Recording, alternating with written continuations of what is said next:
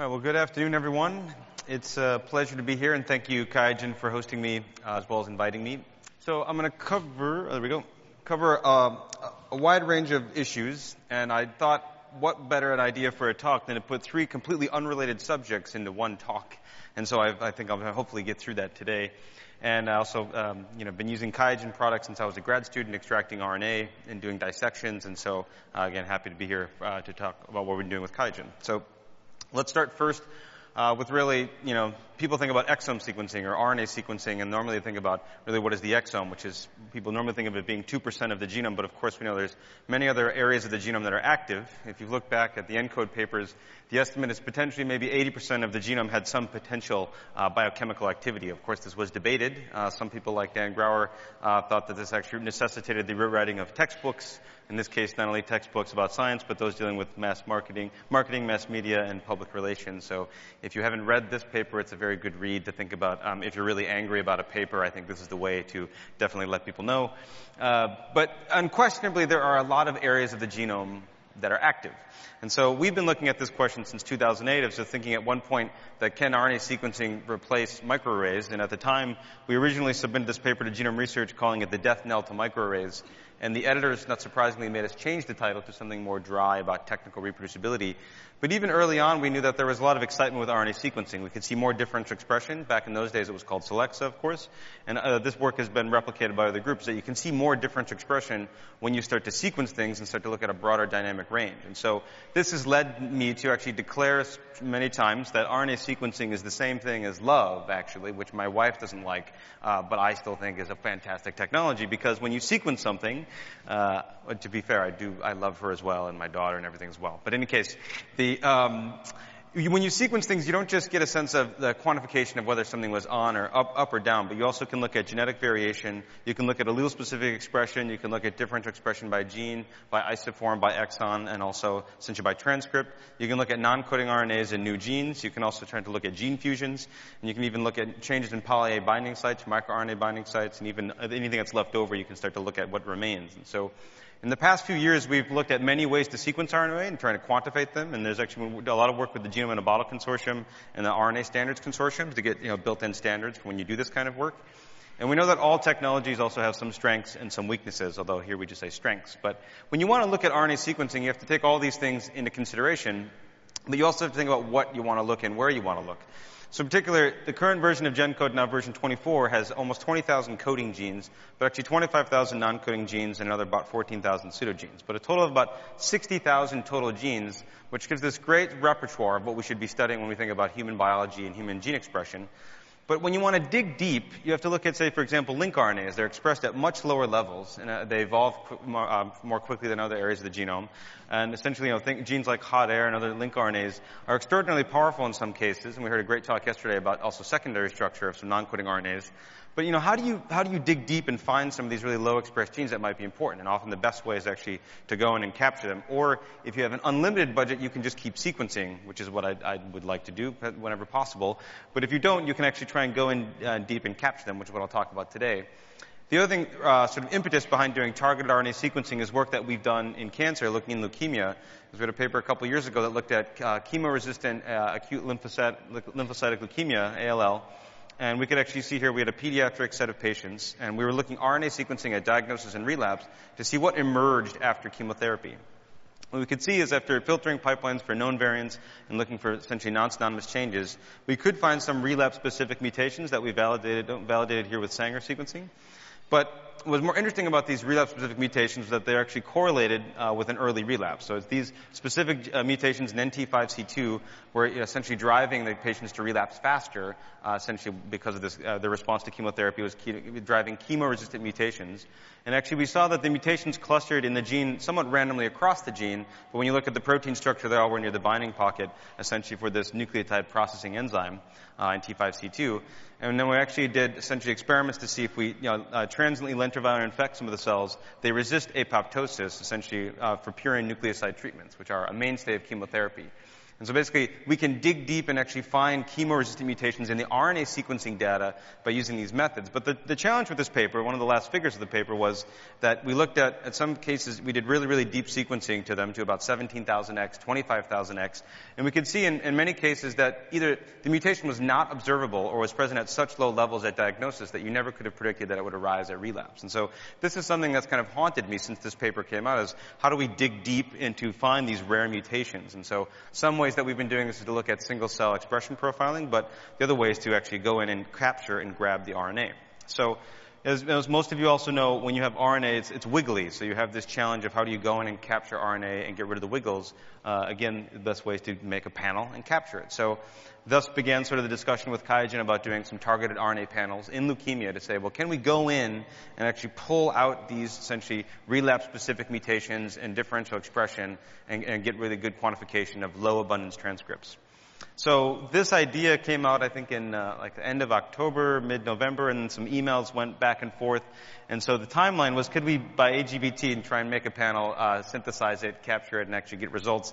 To which, of course, I'm always like, well, life moves pretty fast if you don't stop and look around once in a while, so why not? Let's just pretend we're all Ferris Bueller and try and get this done quickly. So we actually looked at the cohort that we had, which is 140 patients that have exome, RRBS, and RNA sequencing, bulk RNA sequencing, and it found relapse-specific differentially expressed genes that we already had candidates on that also were inversely correlated with methylation change. And so we had done a subset of genes that looked like they're in a good subset of patients, but we only had 10 nanograms of total RNA left because these are clinical samples, so we didn't have that much. So I emailed them and said, well, can we do it with 10 nanograms? And they said, well, then we can do that. So actually we got the barcode, sent the genes in, did the design, and talked about essentially what we would do with the panel. So one thing I was happy to see about the panel is it already has unique molecular identifiers, or the barcodes that are built in, so you can actually do more accurate counting than if you just do bulk RNA sequencing. So you can actually tell which molecule came from which, how many molecules carried that tag when you go in and do the sequencing. You can see here. Here essentially is the barcode. And the prep actually was done by Jorge, who works in the lab, and he actually did it pretty quickly. It's only about a 6-hour library prep. He did it in one day. It worked the first time, which is glad to see, because we didn't have that much time to put this whole thing together. And then we also wanted to get a sense of what we could expect to see. So the data, this is data from QIAGEN comparing it with the ERCCs, looking at the observed versus expected ratios, giving us an R-squared of near about 0.99 for reproducibility and about a 0.90 for sort of the accuracy versus qPCR. And you can see here some of the performance. And also we played around a little bit with the online custom builders. You can actually upload your gene list here and start to make your panel. So once we got the data back, we ran it. It's basically on the NextSeq on a 1x150 run. You can see here it was pretty even coverage across the different barcodes. We're getting, here's the different barcodes. We can see we're getting pretty good coverage. So the big question is, what did we see from the patient samples? So here you can zoom, if you zoom in here, you can actually see this is the 2 leukemia patients at the bottom, and you can see they separate. They're very different from normal bone marrow here on top. You can see at diagnosis and relapse, in this case, there was some genes that shifted. Another patient, similar thing here. We see normal bone marrow top, and then these patients, you can see switching between diagnosis and relapse between these different genes that have gone up and down in their expression level. We can see relative to normal bone marrow, they're very different. So this is what we were expecting to see, but the question, I think, was, well, how does it compare? If I want to do bulk RNA sequencing versus targeted RNA sequencing, this was the first plot I wanted to see. So we took all the genes on the panel, made plots to see how they appear, and you can see here that, in general, the R-squared actually was about 0.92 for all genes. If you include some of the histone genes, you can see there were some outliers. In particular, these are some housekeeping genes that were used for controls, but then some were a little bit odd. If you look here, these were actually the histone genes. Everything else in general was about 0.92, but there's a few genes that shifted the correlation a little bit lower, down to about 0.86.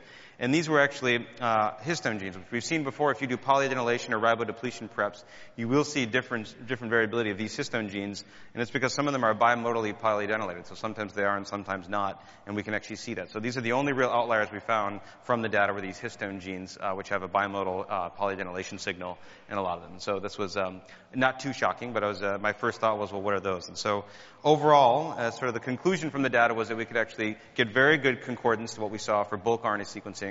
We validated, so we already have a validation set for this paper of all the differentially expressed genes.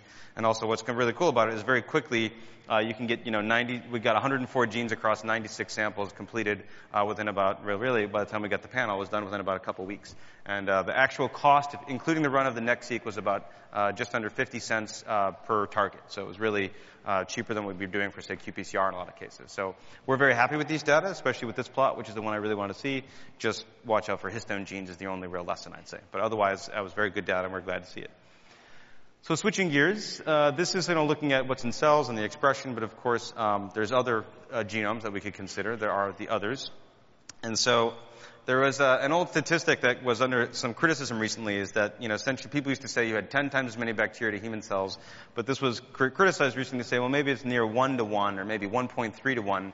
And if you go to the bathroom or take a shower, you might shift that ratio below 50%. And so this created sort of, I think, a fake controversy in the field. It's like, what if we're no longer a majority bacterial cells? I think it doesn't matter as long as they're still active and they're helping you process food. I think it's fine. But so maybe it's 1.3x, but you're still probably a minority party in the democracy of the cellular democracy of your body. And Jessica Lee Green has done this great video on what if you could see the world from the eyes of the microbiome? What would the world actually look like? And, every time, all of us in this room, that you've all been eating food, you've been leaving DNA on the chair behind you, everything that you touch effectively, leaves this little trace behind. And so I think Jack Gilbert yesterday alluded to the fact that, you all leave little traces of DNA, and you could forensically track where you've been and what you've been eating and what you've been doing. You can see this is a great example of, essentially, you think of your skin microbiome having its own, own contained microbiome, and as you move around, as you breathe out, you can see you've put all these sort of small microbes into the air. If you're a germaphobe, I'm sorry for this video, by the way. But you can see, this is the reality, so you should run towards that and not away from it. So you can see, you're covered in it. Every time you say go to your, maybe you've got a mug where you keep your pencils, you put the pencil in, you'll get a little kind of puff of the microbes as you put your pen back. And so this is happening continuously around you all the time.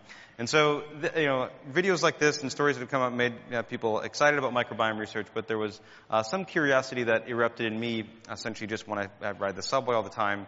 And when my daughter got old enough to ride the subway, I was wondering, well, what's really there? And I've been thinking about this, actually, ever since I first dropped her off at daycare. Any of you who are parents know the experience of when you drop the kids off, and all the kids are putting all the toys in their mouth, and they're all sharing them, and they're all like basically, making out through the toy proxy with each other. And it's horrifying in a sense. So I thought, well, I know her microbiome's changing, and I wanted to basically be the guy who would go, swab her mouth when I drop her off, and then come back from lab at the end of the day, and then swab her again.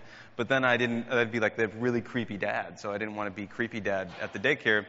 But I was still very curious. It sat in my mind for a couple of years, and then essentially we had a big sort of gang of summer students from Cornell, from Ithaca, for the summer that came to the city, and we thought, well, they said, well, Dr. Mason, I want to look at, Mendelian disorders and RNA sequencing and genome sequencing. And I said, well, there's always going to be cancers and diseases, but it's never been done. How do you feel about wandering New York City for an entire summer and collecting samples? And they're like, yeah, that sounds great. So I said, okay, great. I have a miniature army of swabbers. And so we basically sent them out in summer of 2013. And one of them built an app working with GIS Cloud, actually so you can log the data, and wanted to build our first sort of city-scale metagenome profile, or as the New Yorker called it, a metropolome. And so we published this earlier last year, and basically it was the first snapshot of a complete sort of cities, New York City's metagenome profile. So the figures from the paper include really trying to understand when we collected the samples, and you can go into the map and actually browse each of the data points and look at the picture.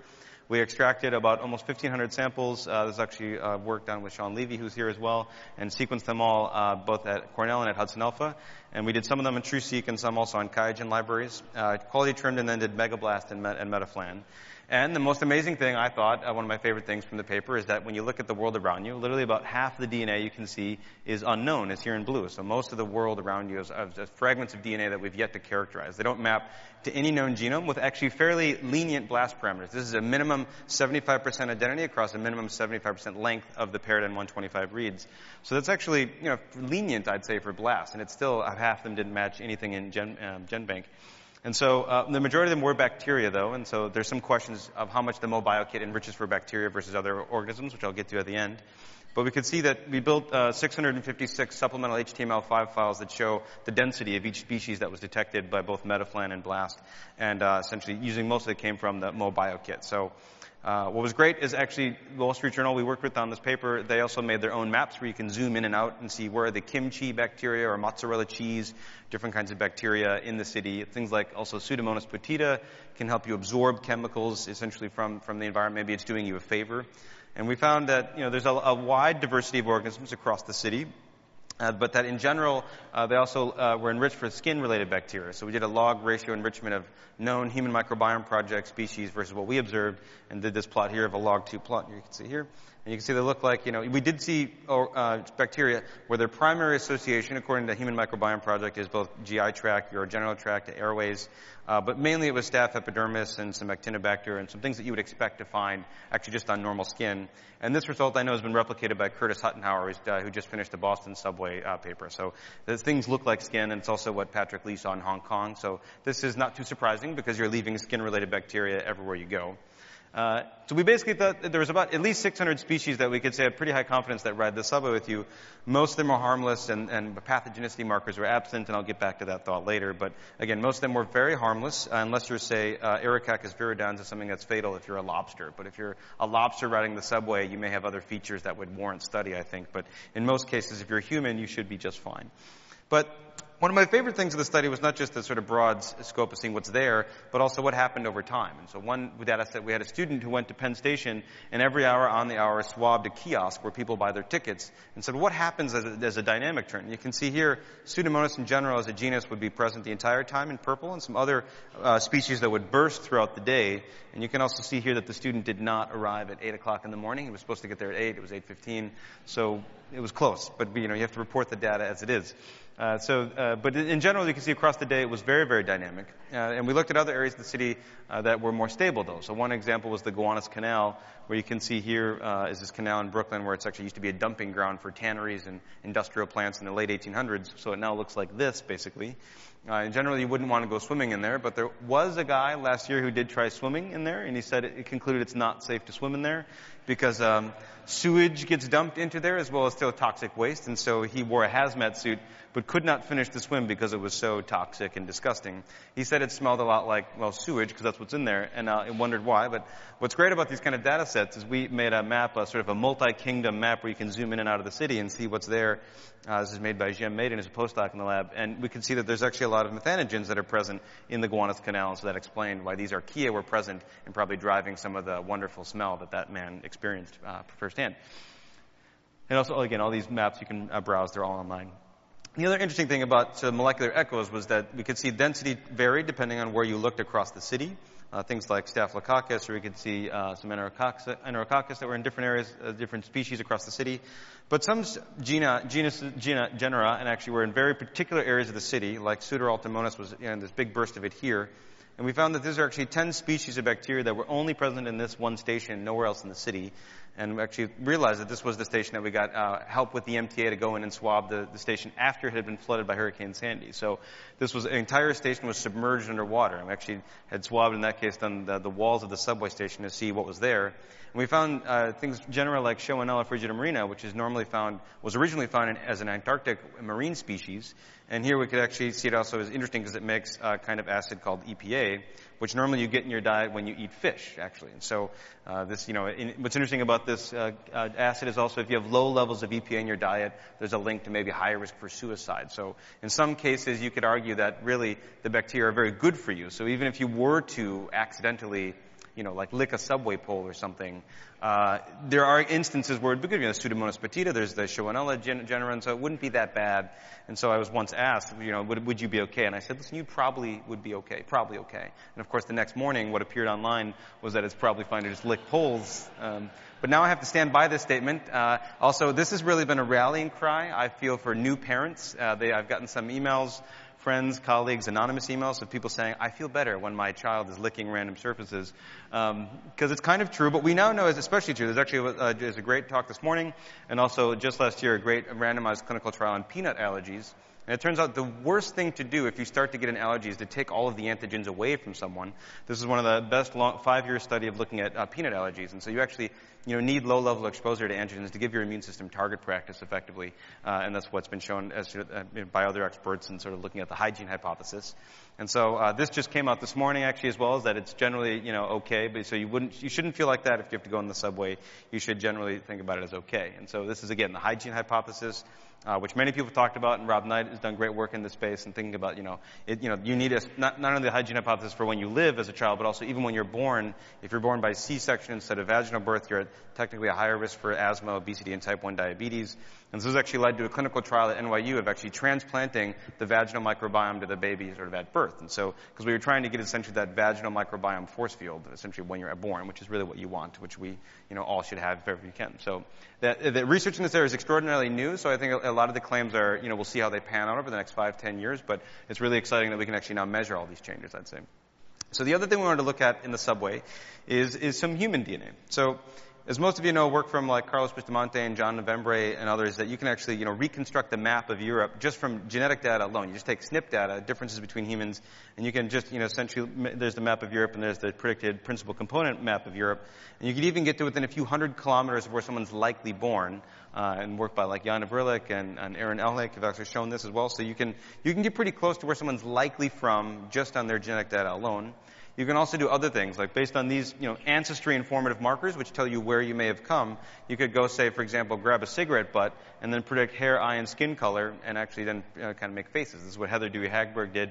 She made these kind of creepy faces of who was the person smoking the cigarette butt, based on these ancestry informative markers. So, inspired by some of this work, we want to take a map of New York City and say, well, that's actually, the census data has been put into a large map across the whole country, where you can zoom in and out of demographic information and see where is, say, Chinatown, or where are the different areas of the city where there's different densities of black, white, Asian, and Hispanic people, which if you're a population geneticist, it's infuriating. Just call everyone like white and black and Hispanic, and I recognize that, but that's what the census records. But we wanted to just take this as a clue and say, well, what about if we, fragmented the city, just did a machine learning image segmentation algorithm and broke up all the different areas of the city based on those colors, and then started to zoom in and look for differences, or look for the echoes of human DNA. And we can see here, just south of Prospect Park, for example, there's sort of this sort of burst of a white area that's next to maybe a more black or Asian area. And actually what was predicted from this is from Ancestry Mapper, it's a R package, it's free to use, was predicted to be more sort of Tuscan, British, and Finnish of the highest ranking predictions. And you can see, if you go to another area of the city, like Cusco, this part seems to be more of a Hispanic area. You can see right here that's closer to Chinatown. And indeed, Colombian, Mexican, and Spanish predictions were the highest ranking predictions from Ancestry Mapper, and then sort of a burst of Asian alleles, which represents, we think, a proximity to Chinatown.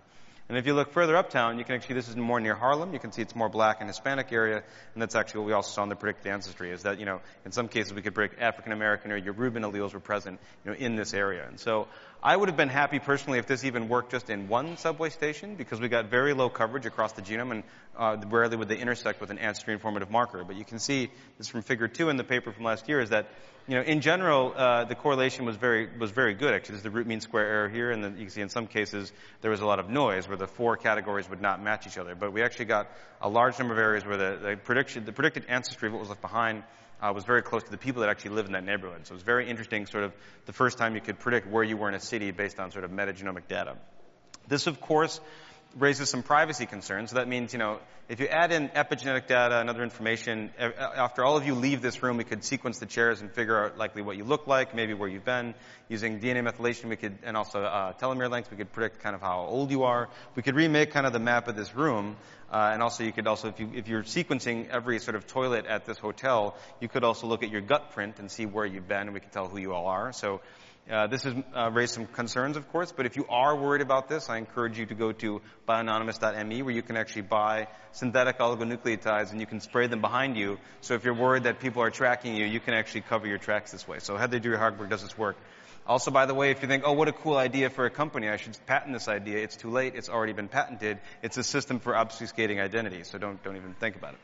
But in any case, the main question I get from a lot of people is, okay, that's interesting, Chris, thanks, but, well, just tell me, should I ride the subway? And so I think based on everything we've seen, I've said this many times, is that the answer is, an unequivocal yes, and just really you should just have, ice cream if you can. And so the reasons for this are twofold. One is that it's the majority of the things that we found are really innocuous towards human health, and don't really carry disease. And also, it does get cleaned is the second reason. So you can see here, you can see that actually the hardworking members of the MTA actually do go through and scrub and clean the surfaces of the MTA.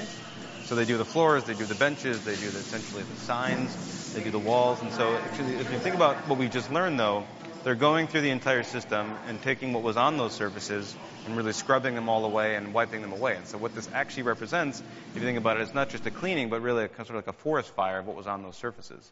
And what happens, and every morning we go in, and whatever you didn't shower off or you bring with you into the subway, you repopulate the surfaces sort of with this new microbiome and coat the surfaces again. And so this is true, this continual diurnal cycle of microbiome exchange and transmission is true not only for New York City, but also for Washington, D.C. You can see, of course, there they do clean the subway, this guy with a mop, for example. My favorite thing about this video is I don't know if he actually works for the transit system. He looks to be just a guy who might want to use the mop on the subway. He's not no vest, no identifying marks.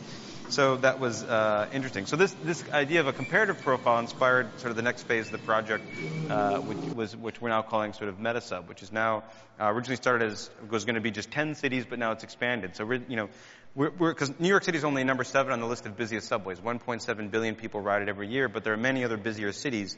So we've launched what's now a global project to look at sort of the genomics, metagenomics, and design of subways and urban biomes. And you can go to metasub.org and look through the profiles. And we're now of number of committed cities up to 45 cities. This is from a paper that's in review.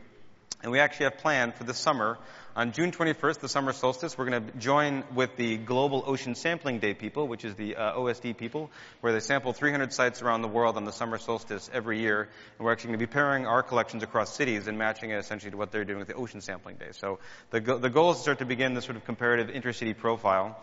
And one of the questions we had first is, okay, we need a standard protocol. How do we do this?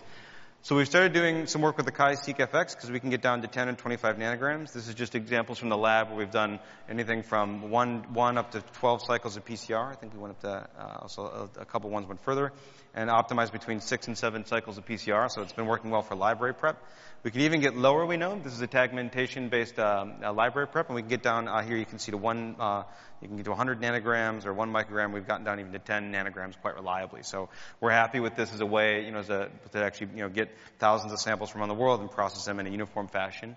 Also, you can see on the right here, the reproducibility of fragment size is pretty good, and also this is a bacterial mix that had high and low GC, and even here the fragment size was pretty reproducible. So these are being sequenced as we speak. I'll have probably an update on this at the ABRF meeting about what we see for the species distribution, but we don't have the sequence data yet. It's coming as we speak.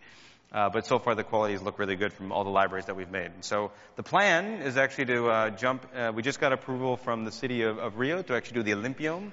So we're doing before, during, and after the Olympics. We've been talking about this before Zika broke out, and now there's a question of should we also try and capture RNA from surfaces around the city. We mainly just wanted to see what happens to the city, when you have a large-scale human migration event, what does that do to the city urban microbiome? And now it's also, we're going to be trying to track likely for some Zika, if it lives on surfaces at all. It's really an urban microbiome question, not necessarily from people. So, and then the goal for this project also is not just do it in Rio, but we've been in discussions with the Tokyo Olympic Committee to replicate the study in 2020. And Tokyo is actually a very competitive city. They want to be the best city in the world. They're very upset that on the global cities power index, they're number 4, and they want to beat, New York and London and Paris apparently. So they're, and they also clean their subway a lot. We have to swab a lot longer in Tokyo. They clean it 5 to 6 times a day in some stations, so we may have to do both air and surface collection, but this is an ongoing question.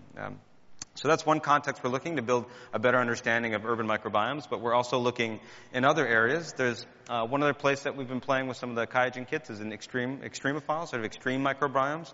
So if you want to join the Extreme Microbiome Project, you can check out our website where we're going to find really peculiar places around the world to see what's in them from a microbiome and a metagenome perspective. So not just actually looking at bacteria, but really shotgun sequencing and extracting all the RNA and DNA to look at them. And so one thing that's exciting is this is obviously a quest for new biology. This is from the Pink Lake Hillier in Australia. It actually is bright pink like a Dr. Seuss book.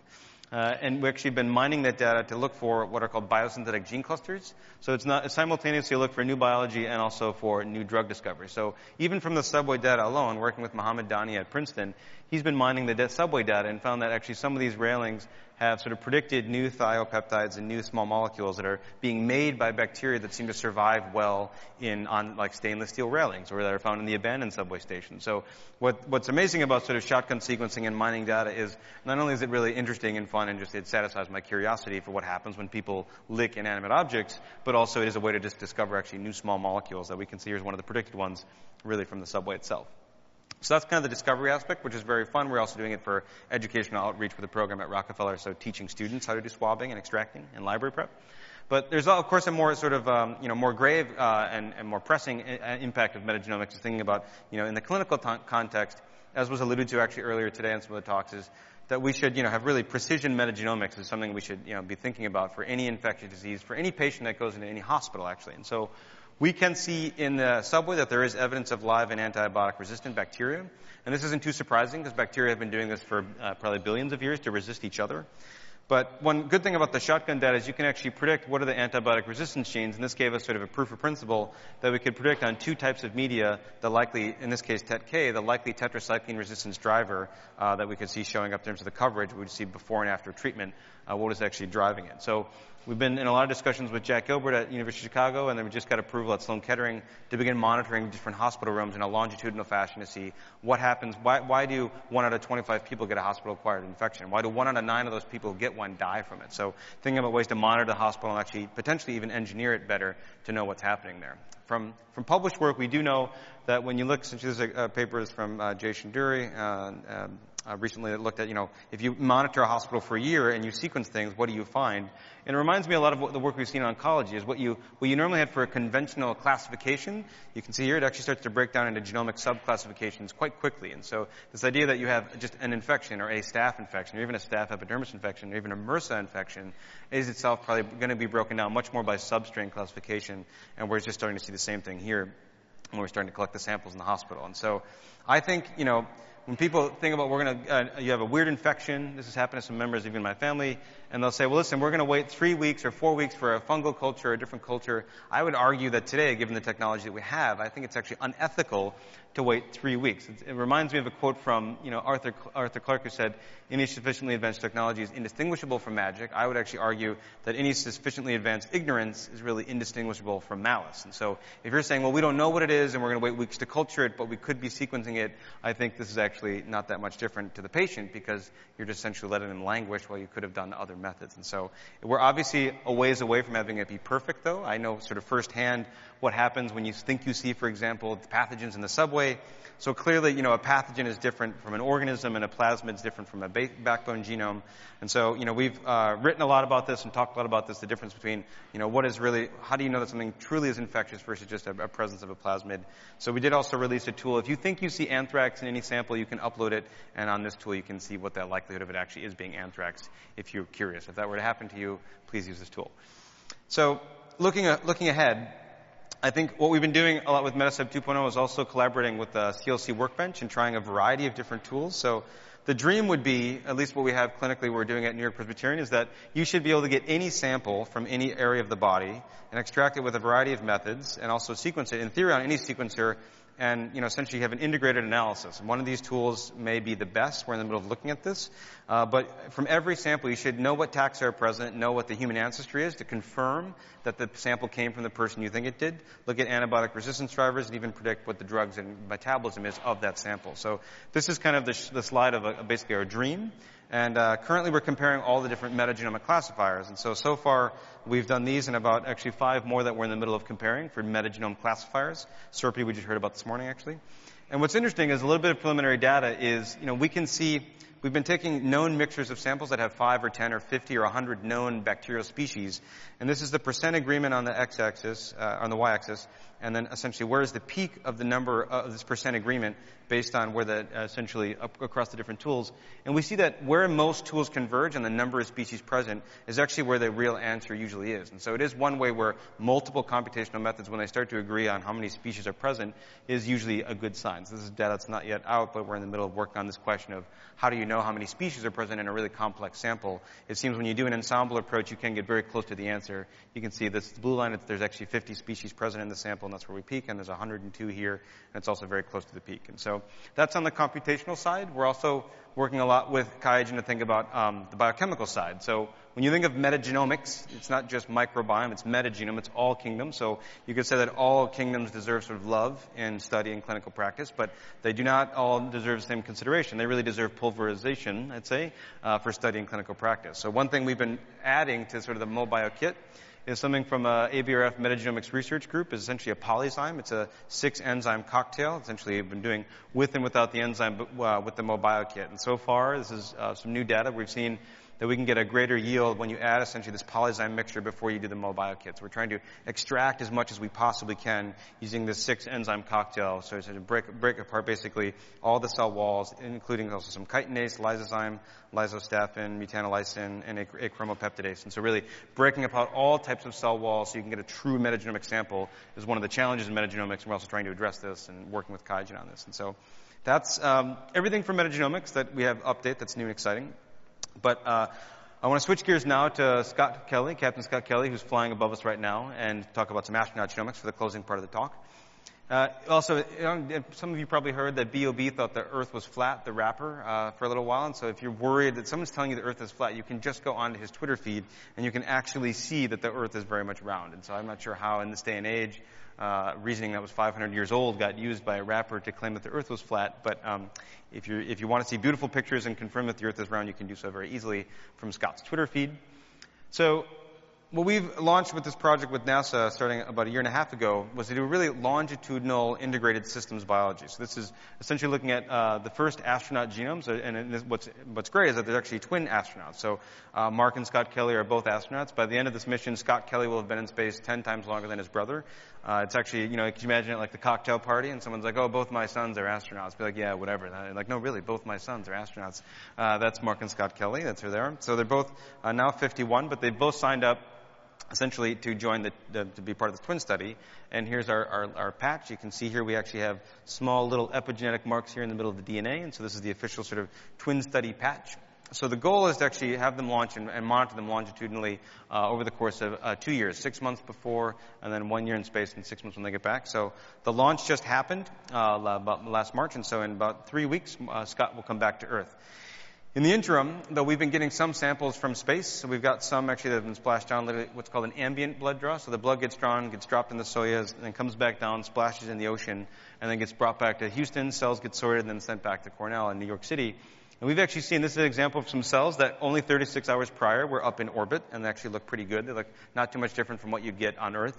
And what we're taking with these cells is actually extracting, to get different multi-omic profiles. We're extracting basically CD4, CD8, and CD19 cells, and then taking the lymphocyte-depleted cells also here at the end, and then profiling them. And so we've seen so far that even samples we get from space look pretty good. If we do FACS for CD4 and CD8, CD19 markers, these are more your T-cell markers. Here's B cells, and here's the lymphocyte-depleted cells.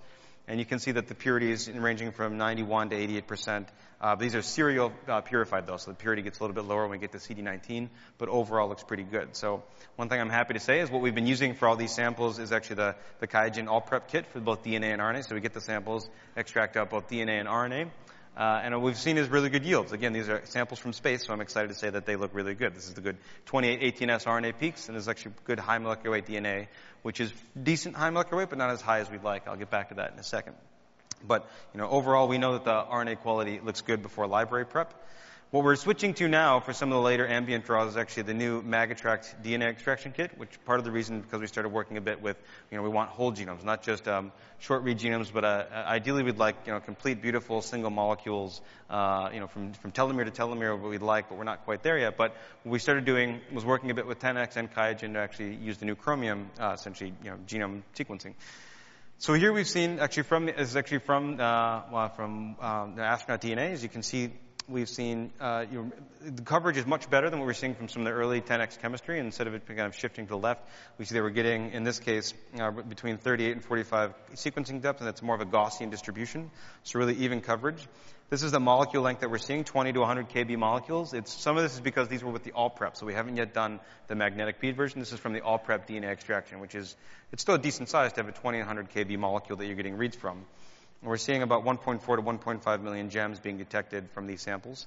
If you want to compare this, for example, to 12878, which is some of the more standard data, you can actually see if you do sample prep is key. So if you have a better extraction method, you can see here the phasing blocks get much, much longer. So instead of having, phase blocks that are in, tens of kilobases or maybe megabases, you can get things that are, tens of megabases large if you have really long high molecular weight DNA. So that's what we're doing next, actually, with these samples.